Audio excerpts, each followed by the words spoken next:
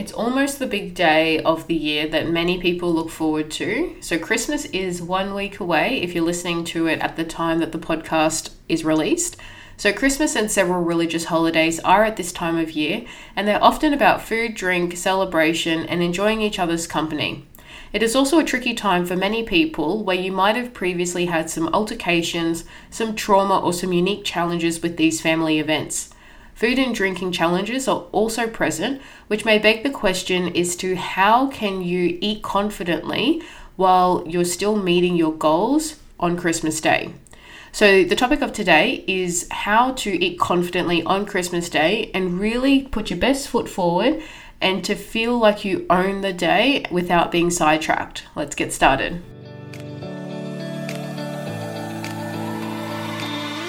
Welcome to Reverse the Post-Op Regain podcast. I'm your host, Soraya Nikwon, a weight loss surgery dietitian, and I am excited that you're here today.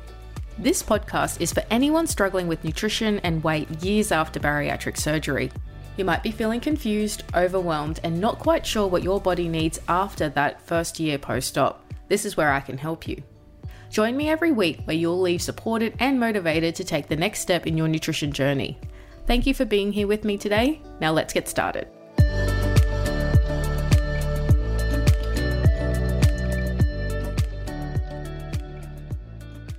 As with anything in life, preparation starts before the actual event. So firstly, try not to stay up late if you can the night before. Try to be organized with your festivities and gift wrapping and organizing foods the day before, and to go to bed and get some good quality sleep before the big day. As we've discussed in a previous podcast episode on sleep, you do have more cortisol, the stress hormone, if you are less rested. So it's really important that you get the rest so that your cortisol doesn't peak the following day to keep you awake in that afternoon munchy period.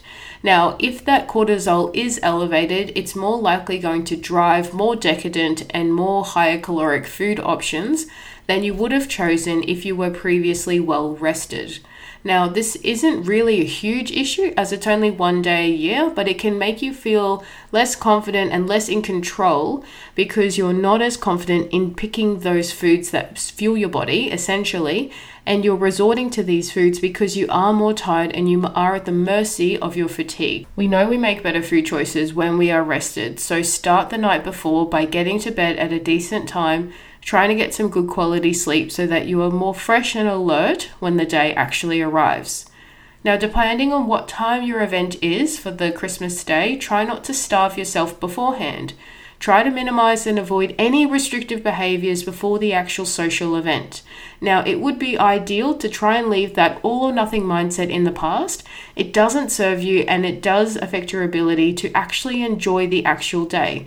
And this is because you're really trying to focus on eating all the foods that you tend to not have or restrict yourself from and try to cram it all into 1 day. Ultimately, the message here is restriction leads to overeating at the actual event, as you might even get too hungry. So you might be too hungry emotionally because you've restricted it throughout the entire year.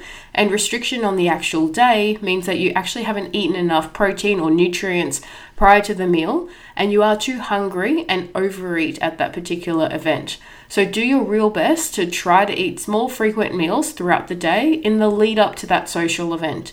It is obviously still really important to try reach your protein, your fiber, your vitamin, and your hydration goals so that you're not depriving yourself initially, which will then reduce that overindulgence and overeating later on. Henceforth, you'll probably make better food choices if you have balanced meals earlier up in the day in the lead up to that social event. When you're at the event, try to be really mindful of the meals and snacks.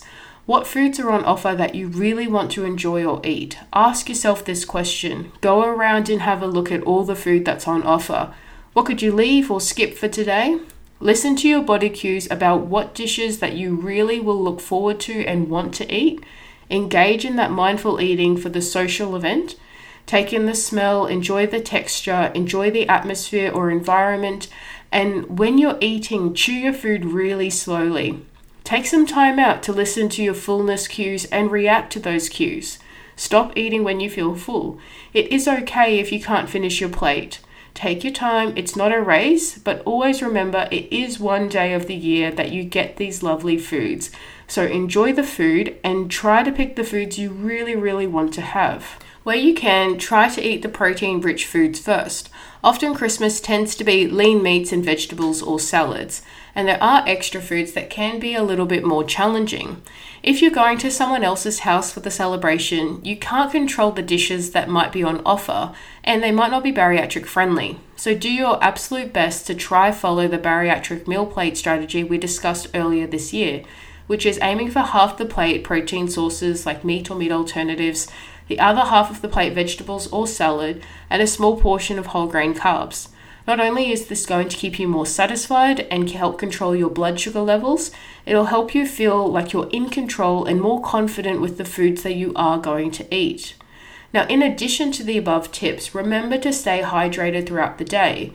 Try to keep those fluids for 30 minutes either side of your meal, and this will allow your body to digest and absorb the foods without being washed away by water. This then naturally creates a gap between actually having the meal and then having some snacks later on. Being that it's a balanced plate and that you are hydrated, you're more likely to pick something confidently and enjoy that food more mindfully than if you were ravaging through and eating whatever you could find. If you do choose to drink alcohol, remember that alcoholic beverages can be a diuretic, which means that they make you wee a little bit more and thereby making you more dehydrated.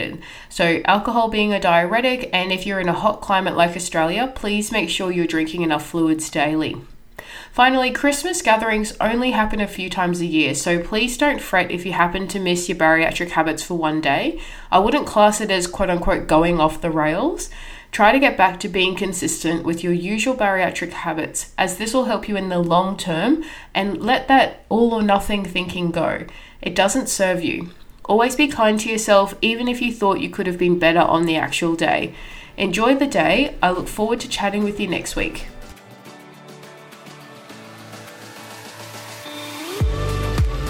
Thank you for joining me on Reverse the Post-Op Regain podcast. If you would like to learn more about what I do, head to @The_Bariatric Collective on Instagram or Facebook, or visit us online at www.thebariatriccollective.com.au. And reach out if you need support reversing weight regain or anything related to bariatric surgery. I'd love to hear from you.